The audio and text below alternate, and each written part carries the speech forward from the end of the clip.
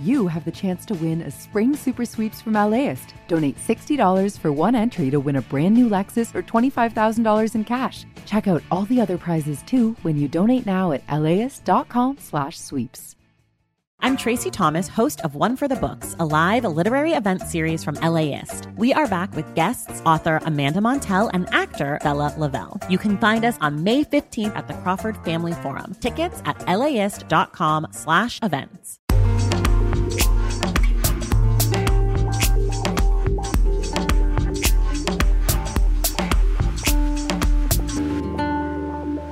LAist Studios. What did it look like on the inside when you first walk in? Just wasn't fancy at all. It looked like a pub. It had some tables and there's like a little dance floor. Everything's kind of sticky and it's kind of grimy.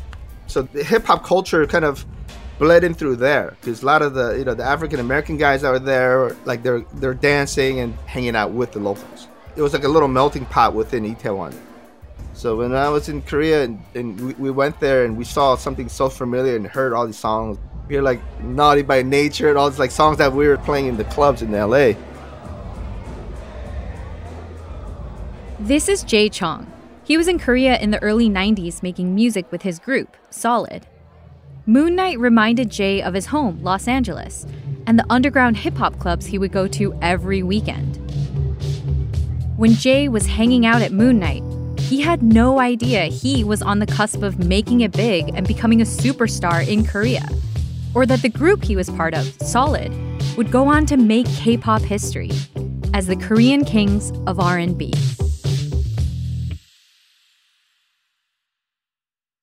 So, in our last episode, we talked about how Black American music and culture entered South Korea through the American military presence. But there was another way Black music was making its way into K-pop in the 90s, Korean Americans. Which is where Solid comes in.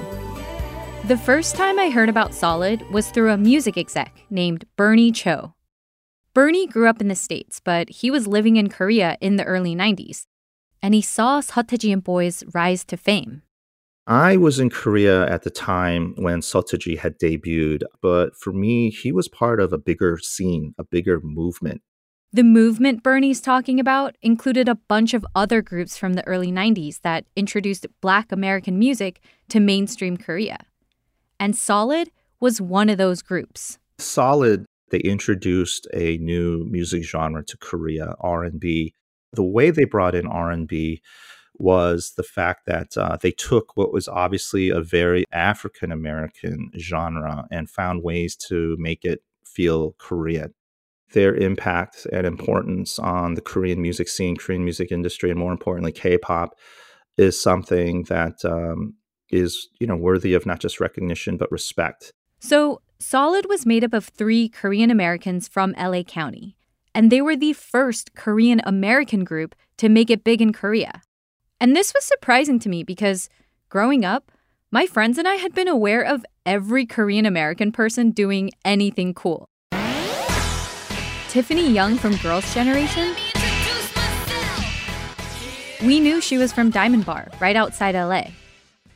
When Ken Jeong jumped out of the car in The Hangover and showed his ding-dong, of course, dude. That is cool. We knew that was a Korean ding-dong.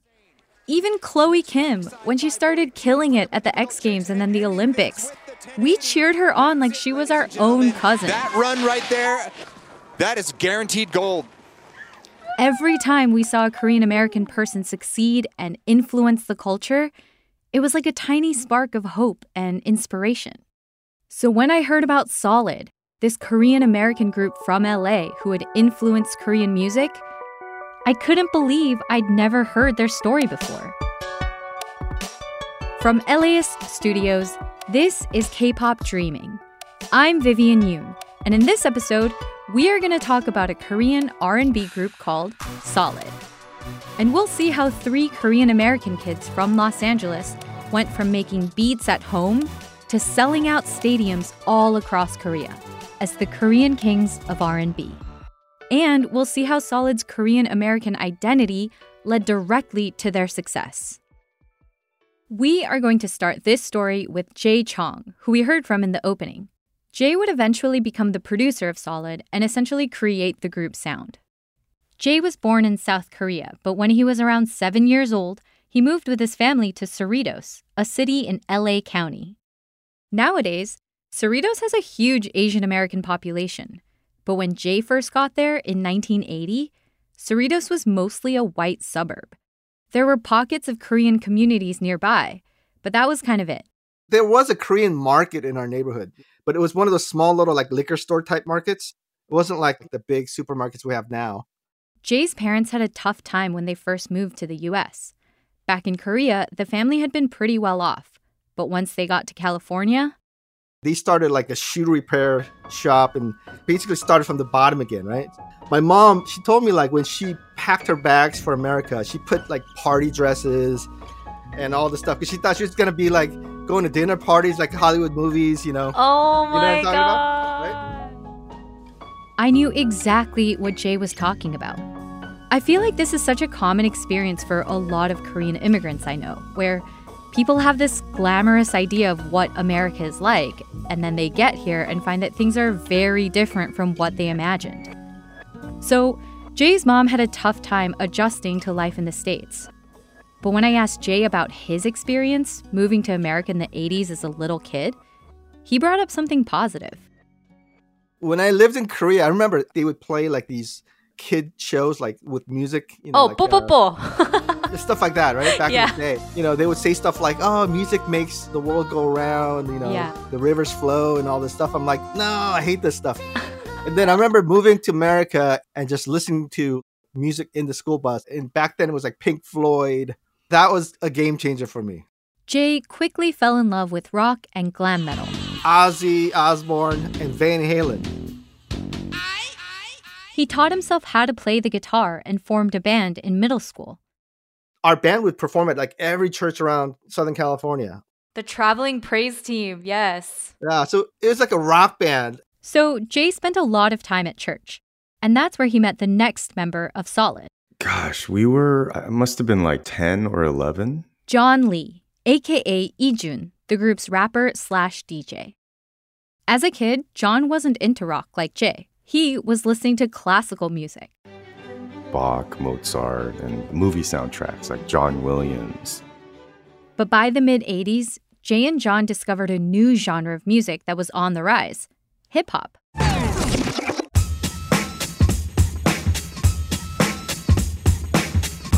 They became obsessed with hip-hop and R&B.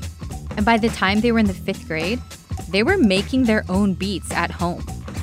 John even used his parents' turntable to practice scratching. I don't think they liked the fact that I was using it like it was a tool or something instead of just a playing device. Eventually, I ended up getting my own turntables at a local Radio Shack. So Jay and John do their thing all the way to high school. And then one day, a new kid shows up at their church. I was born in Atlanta, Georgia. So that's why they named me after George, George Washington, Georgia. And that famous song by Ray Charles, Georgia, Georgia, This is George Kim, or Kim Jo-an, the lead vocalist of Solid. George fit in great with Jay and John because he had also loved hip-hop since grade school in Atlanta. When you had that little boom box, you would carry it on your shoulder. That's what we did. And we would have like cardboard boxes hidden behind the trees at the bus stop. And then while waiting for the bus, we would all just break dance and, pop and wave and do all this stuff. So the three became fast friends and bonded over their love of music. Jay he introduced me to all the greats, like Babyface's first album, Tender Lover. That's a scrumptious morsel of music there. By the end of high school, Jay was producing music. George had discovered he had a great singing voice, and John was a full-on DJ, working parties and events. Here's Jay again. The cool thing with DJs is that, they're part of this thing called the record pool. So they get the records maybe 6 months before it hits the radio. So we got to hear a lot of cool music because of John. He was a DJ, and so he would make us like mixtapes. And he would DJ at a lot of parties. When you're a DJ, you sort of need a truck. And so Jay had a truck, so we were sort of like, we'd have all the equipment in our car, and then we'd go and we'd be the crew. So we would go to a lot of parties and kind of get involved in the whole life of that whole late 80s, early 90s thing. Jay started producing a local rap group who were part of an underground network of rappers, and he went with them to different clubs around Los Angeles. So I was like that token Asian guy in every hip-hop club, like in the underground. And I sort of saw that whole, like, kind of the renaissance of hip-hop in the early 90s in LA through those guys. So in the late 80s and early 90s, you had the rise of West Coast hip-hop. People like Ice-T, NWA, Tupac, Cypress Hill, and so many others dominated the radio with their raps. And by the early 90s, fueled by the popularity of these artists, Los Angeles became the epicenter of hip-hop. And underground clubs started springing up where groups could perform and hopeful MCs could battle with other rappers. We all had lowriders. So these cars that just were slammed to the ground. That's how I rolled. We just packed these cars with friends, homies. We would just cruise up to LA, and our friends would be performing at some of these very underground clubs. Very grimy, very gritty, you know, and you just see smoke from the DJ booth just fill up the whole place, and bunch of dudes, and they're not there to talk to girls. They're not there to like get drunk. They're there to just battle. But Jay wasn't a rapper. His battle was on the dance floor. I was, believe it or not, I was a locker. I used to pop lock in this crew called the Freaks of Nature. Through this hip-hop scene, Jay got connected with a Taiwanese-American boy band called LA Boys. You gotta start with the ABCs, then you gotta learn it like the Taiwanese. LA Boys had a huge following in Taiwan, like Backstreet Boys level huge, and they wanted to collaborate. So the three guys got to work creating demos for LA Boys, with Jay making the music, John writing the raps, and George singing the choruses. But even though they were making music together, they hadn't considered becoming a group themselves. Until one day when the three of them were in the studio working on something for LA Boys. We sang a little a cappella harmony, just on a whim. And I guess their managers liked what they saw, so they asked us to make a demo. Up until then, we never really thought about like making like a band together. We recorded something inside my parents' bathtub to get that reverb effect. And it was straight one take. We recorded on a 4-track. And we sent it off. Didn't hear back from anybody. So the LA Boys manager was like, you guys should be a group. And then you guys are like, okay. They're like, why don't you guys make a band together? You guys already like have all the pieces. I think it was about 3 or 4 months later that the manager gave us a call and said, hey, we're very interested in you guys, but here's the catch. Since we are a Taiwanese label, you have to pretend that you are ABCs, American-born Chinese. Wow. In the meantime, there was a production company in Korea, like they heard about us and they're like, yo, like you guys are Korean. Like, why are you guys going to Taiwan? You guys need to come out to Korea and do it out here. In the end, the guys signed with a Korean company. They were going to Seoul. That's coming up after the break.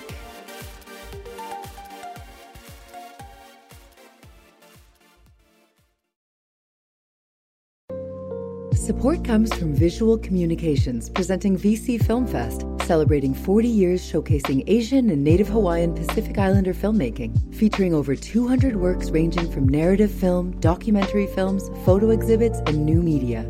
VC Film Fest honors our beloved elder cultural workers, linking them to present and emerging artists to empower communities and challenge perspectives. May 1st through 10th in Little Tokyo and in Long Beach. Info at festival.vcmedia.org.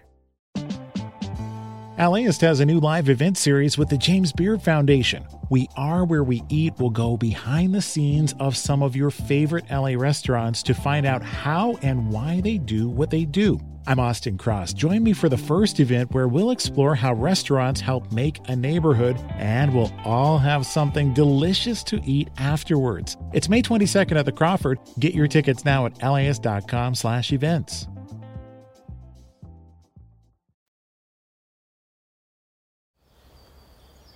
It's the spring of 1993.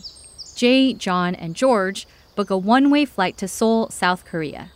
And as soon as they get there, they're bombarded with questions from Korean music producers. We got pulled in a private room, and we were sort of interrogated. Where do you get those jeans, or where do you get those pants? Where'd you get that haircut? What do you use to make music? What kind of equipment? The producers want to know everything about these Korean American kids from LA.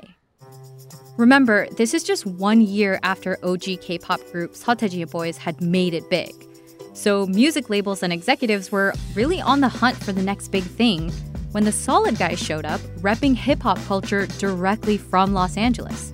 And the producers could not get enough. The head producer would sit down in front of me with like a notepad, and he'll jot down all the stuff. He says they literally took notes to try and copy the guys' American sound and style to replicate it with their own groups. So the guys got all kinds of positive attention from these music producers. But the rest of the country? Everybody stares at us on the street. The taxis won't even pick us up. We had the shaved heads with the long bangs, baggy clothes. The guys were repping LA hip-hop culture and gear in a way that was new to everyday Koreans. Even beyond the fashion, hip-hop music was new too. And the company that signed Solid, they had no idea how to reproduce the sound. So when it came to actually making their first album, Jay and the guys were pretty much left to figure things out on their own. The company really didn't have any musical knowledge, so they're like, oh, just do whatever you want. Jay does his best to put an album together in Korean with little guidance. And George gets to work learning how to sing in Korean. I actually didn't speak Korean. I was the only one in the group that didn't speak Korean at that time. George, he would have to phonetically write out every Korean word in English. So they're working on the album, trying to adjust to life in Korea. But they still try really hard to stay true to their LA roots. We had what's called Cordy, which is short for coordinator, basically a stylist, right? Like an image coordinator. And we didn't like a lot of things that they were giving us. So we'd do a lot of shopping to Itaewon. We would buy a whole bunch of Ben Davis. Back then, workshop clothes were in as hip-hop gear. And that was cool to us. To Koreans, we look like mechanics. But that was cool for us. So Solid was different. And that fact, coupled with the time they were spending working on their album, it left them kind of isolated. So, Solid guys, we're out there really lonely because we didn't have friends, and we're just kind of confiding in each other, One way Jay tried to connect with other Koreans was through dance. Because remember, he had been part of a dance crew in California, and Seoul had its own rising hip-hop dance scene. One day, this, singer Kim Gun-mo, he's like, hey, come to our dance studio. So I went over there. I met the head choreographer, who was basically the group Clone now. But back then, they were choreographers. Clone, the dance duo that Kang Won-le, or Kang from the last episode, co-founded. So after dance rehearsal, he was like, hey, you want to go to this club called Moon Night? And they took me to Moon Night for the first time. Kang was the one who took Jay to Moon Night. And once Jay got there, he felt instantly at home. It was kind of like a little taste of home, because that's what I was doing back in LA, was just hanging out at these kind of underground clubs every weekend. It was just like, I'm so familiar with this surrounding. John felt the same way. I just remember the whole scene was like something you would see in an American rap video, where it's just like a bunch of hip hop heads bobbing their head to the music. Just that scene right there with the dim lights and the light effects going, it was just all perfect. It felt like home.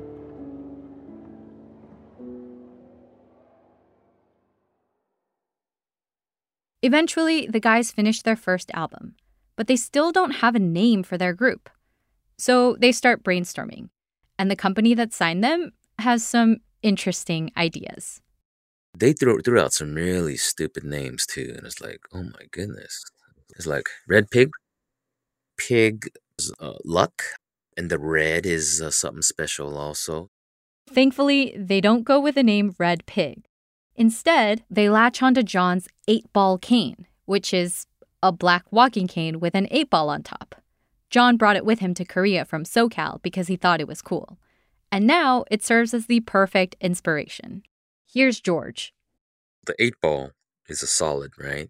He means solid, like stripes and solids in pool. And that was basically from John's cane. We're going through a bunch of names, and the manager said, look solid. Yeah, solid. That's it. It was there the whole time. Finally, after months of working in the studio and nailing down a name, Solid releases their first album titled Give Me a Chance.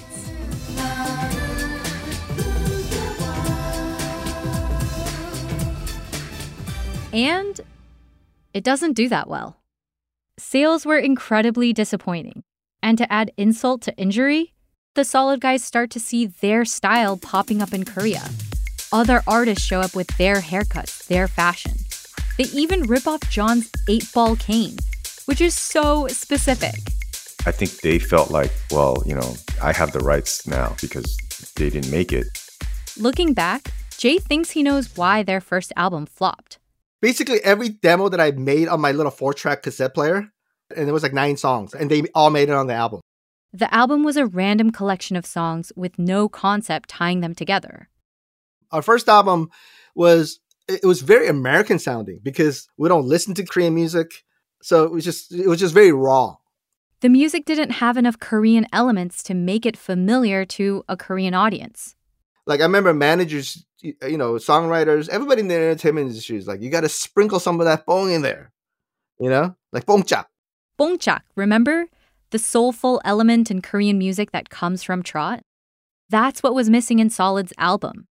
So Jay set out to learn how to get that bong factor, or bong feel, into his music. If you look at every major hit song in Korea, it has that element.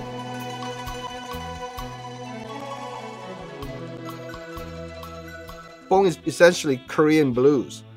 And it comes from decades of hardships and sufferings that Korean people went through, right, throughout the history. That's one of the secret ingredient to K-pop, really. That's what I started to kind of pick up on. Korean music, the melodies are so locked into the chords. There's certain chords that the Korean music was using that was kind of distinctively Korean. There's no other way to say it. It's a little dreamy. So Jay learns all about bong, and he creates a new song that combines American R&B with Korean chords and melodies.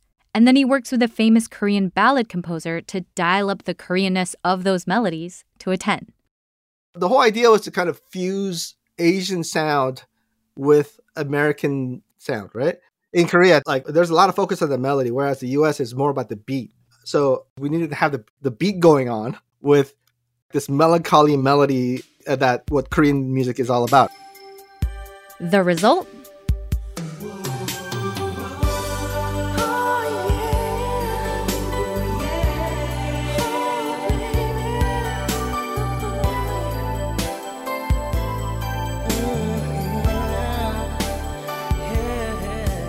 The song is called 이 밤의 끝을 잡고, or Holding On to the End of the Night. It's a really long title. But so poetic and nice in Korean. You know how people are very superstitious, right? Yeah. One of the things was hey, this year, if you have a song that has a really long title, it has this potential to be a huge hit. Back to the song. Super long title, but Jay explains what it sounds like and why it's new. So right here. Whoa, whoa, whoa. Those kind of ad-libs have never been heard before in Korea. So people are like, why is he bending those notes like that? They had never heard runs? No. Why would they? Wow. Yee, like those bands, right? Yeah. That's what kind of characterized the whole kind of American R&B thing in Korea at the time. Because nobody sang like that.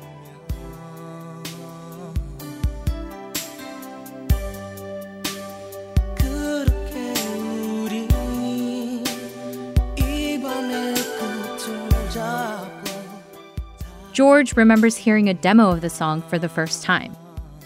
I remember listening into my sister's car. It was a Celica, Toyota Celica, and when I heard that song, I said, this is it. I knew it. That's it. Because I could see myself singing it in front of 1,000 people. That's the magic, man.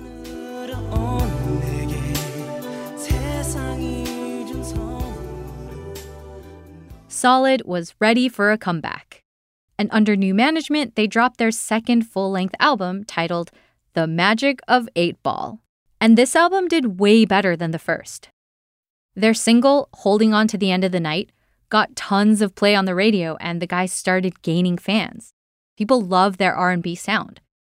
But it was hard to tell just how famous they actually were because they were mostly doing radio shows and hadn't come face-to-face with any fans. Until our boss finally booked us on a TV show. The show was called Gayo Top 10, and it was one of the biggest music TV shows in Korea at the time. And what you're hearing now is their performance on that show. When the lights come on, we went on, and the screams were so loud. It was like absolute pandemonium. I just remember our faces. We knew right then, like, oh my God, we made it. We're famous. The fans were screaming so loud that the show's producers had to stop their performance midway to quiet the crowd a couple times. After that, Solid exploded in popularity. Giant stadiums, sold-out crowds, everything equated with big, big success.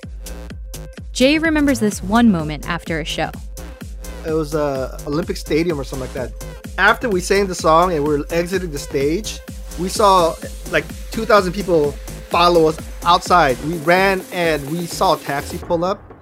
So we hopped in and then we said, hey, let's go. And he's like, what's going on? And then right when we said that, the whole mob just completely took over the taxi. We sped off. That's so nuts. That's like an apocalypse movie. That was the first time we're like, oh my God, what was that? Did fans know at the time that you guys were from America? I mean, like, you know, if you hear the song, you can obviously hear it, right? Yeah. The accent is like, well, they're not from around here. It was very apparent that we were not from Korea, and we were never shy about admitting that. I was surprised to hear that fans knew they were from America. There's this word for Koreans who live abroad, 교포. And this word is kind of complicated. 교포 is basically slang for overseas Korean and generally includes Korean Americans. I personally never had a problem with the word because I feel like it's true. I'm not a native Korean person, and I'm totally okay with that. But some other Korean Americans I know, they're a little less comfortable with the designation because sometimes being called a 교포 can feel condescending or even a little derogatory depending on how it's used. And the word contains this sense of otherness, right? Like, 교포 are not considered the same as people who have lived in Korea their entire lives.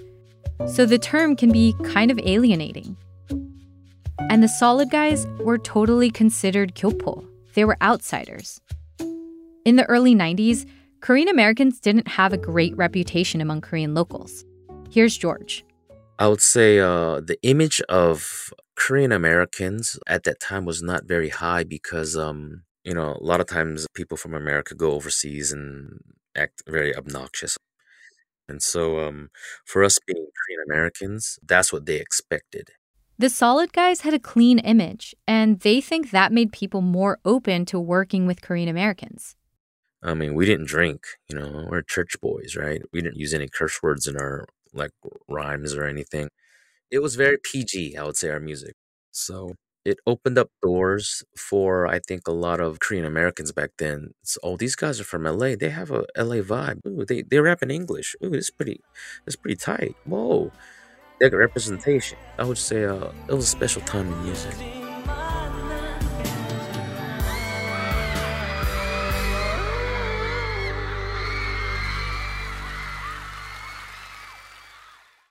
With Solid, they really opened a lot of doors. Here's Bernie Cho again, the Korean music exec. They actually sort of were the pioneers for Korean American acts to break out and break through in the K-pop music scene. And in many ways, I think they did it right, and more importantly, at the right time.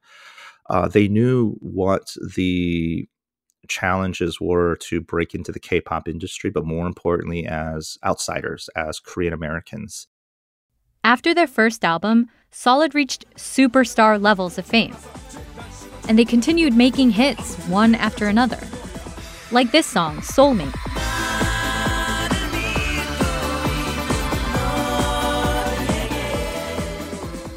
Or this song, Happy Ending, both from 1996.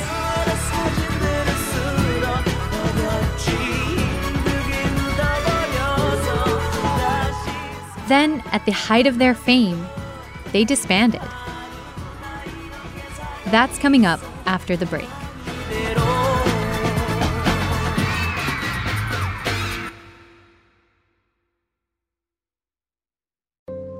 Support comes from Visual Communications, presenting VC Film Fest, celebrating 40 years showcasing Asian and Native Hawaiian Pacific Islander filmmaking, featuring over 200 works ranging from narrative film, documentary films, photo exhibits, and new media. VC Film Fest honors our beloved elder cultural workers, linking them to present and emerging artists to empower communities and challenge perspectives. May 1st through 10th in Little Tokyo and in Long Beach. Info at festival.vcmedia.org. Hi, I'm Tracy Thomas, host of One for the Books, and we are back for another round. This is clearly an NPR audience. Yeah, I think they're so smart. What the hell? My guests this time are actor Vella Lavelle and author Amanda Montell, whose new book, The Age of Magical Overthinking, is out now. Join us on May 15th at the Crawford Family Forum for book talk, trivia, and hot takes. Tickets can be found at laist.com/events. Okay, let's be honest. Would I, Vivian Yoon, want to be famous someday? Absolutely. But I don't want to be like A-list famous. I want to be like low-key creator of your favorite show famous, you know? Because fame is intense. And K-pop idols live at the height of that intensity. They give so much of themselves and their lives to their fans. It just comes with the territory. And 1995 Solid, they were at that level. All of a sudden, we started getting people showing up at our house. 8 turned into 20, 20 turned into 40, 40 turned into 100. There was a morning team, an afternoon team, an evening team. Sometimes the adoration went too far. Some of the gifts that came to us were letters written in blood. And it wasn't just gifts. The amount of jealousy that fans had, let's say, like I said, oh, I really like this actress. I think she's really talented or attractive. I would start getting really nasty graffiti on my door, hate notes saying, how could you like that actress? So when I was dating my wife, she would have to come through the fire exit stairs to avoid being seen by fans. Eventually, John hit a breaking point. I really started to miss home and just miss the regular life, like going down the street, not being noticed, not having to worry about how I look or how I act. So I remember telling my group members, hey guys, I think I'm done. Surprisingly, they said, well, if you're going, then we're quitting too. Jay and George basically told him, without you, there is no Solid. And in 1997, the group went their separate ways. They were done. John went back to finish his undergrad and found success in real estate. Jay also came back to California and continued as a music producer, working with artists worldwide. And George, who used to phonetically write out Korean lyrics in English, he stayed in Korea and became a successful solo singer. He's known by his Korean name, Kim Jo-an. We have Korean Americans to thank for one venue through which Black popular music gets to Korea. This is Crystal Anderson, the author of a book called Soul in Seoul, African American Popular Music and K-pop. It's so hard to find out information about Solid. But once I had tracked down some Solid songs, I'm like, yep, that's R&B. Like it was R&B, but it was being created or sung or performed by Koreans. I mean, it sounded like 1990s R&B. And this R&B that Solid brought, it had an impact. Jay Chong and the members of Solid, they were definitely part of that first wave and first generation of Korean Americans who made an impact and had influence on not just the Korean music industry, but just K-pop as a whole. This is Bernie Cho again, the music exec. I think Solid's success really was pioneering in the sense that they introduced a new music genre to Korea, R&B, which in many ways still influences Korean ballad songs because a lot of the soul that they brought with the R&B resonates with a lot of the top Korean songs to this day. The fact that they were able to work within the R&B genre and kind of find a Korean flavor to it so that it felt distinctive rather than derivative, I think is a tribute to kind of their legacy on what they did for the K-pop music scene.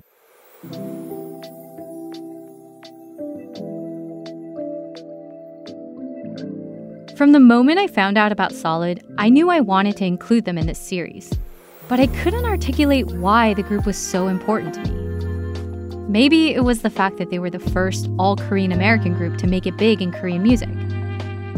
Or maybe it was how they were proof that Korean Americans have been in K-pop from the very beginning, influencing the sound. And all of these things are true, but there was still something else. I just couldn't pinpoint what it was. Until I listened back to my conversations with Jay and I realized there was something really familiar in the details of how he grew up. Even small things like the kids show he used to watch in Korea, or how his mom had to start over when she moved to California. Or even how he met his closest friends at the Korean church they went to and bonded with them over music. It all felt so familiar. There is no such thing as a singular Korean American experience, but there are commonalities that bind our community together. And that sense of community can be really important because when I was growing up, I didn't know how to bridge the Korean part of my identity with the American one. In all American spaces, I felt too Korean, and in all Korean spaces, I felt too American. But I always felt at home among other Korean Americans. And I think this is why Solid's story is so important to me, because their success was a result of their identities as Korean Americans. The American part allowed them to absorb sounds like R&B, and the Korean part made it possible for them to understand things like bong and bend their music to fit Korean tastes. Solid figured out how to bridge the gap and allowed the totality of their experiences to inform their music, leaving a lasting legacy. And it shows me that I can bridge the gap too, that I don't have to choose between my Korean and American sides, that all of my experiences can be what makes me, me. By the way, in 2018, after a 21-year hiatus, Solid came back with an album called Into the Light. Tickets to their tour sold out in minutes, and the album peaked at #1 in Korea.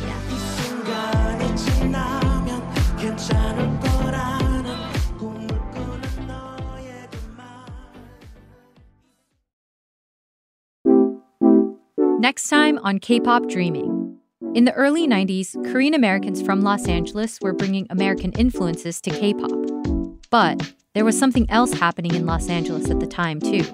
One of the most gut-wrenching events in the city's history, which would go on to transform Koreatown.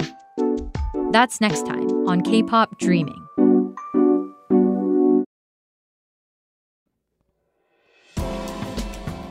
K-pop Dreaming is written and hosted by me, Vivian Yoon.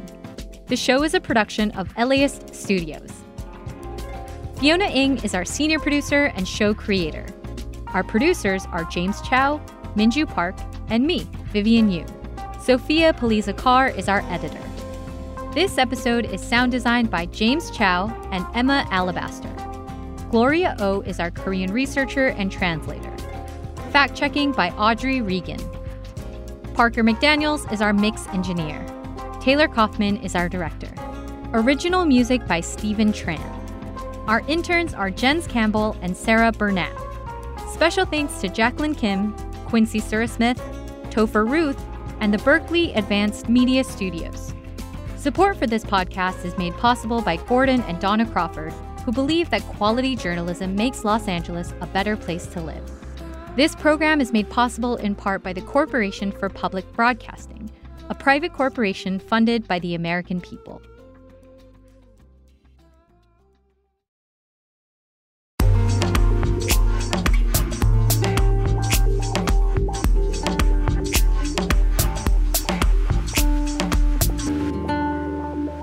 LAist Studios.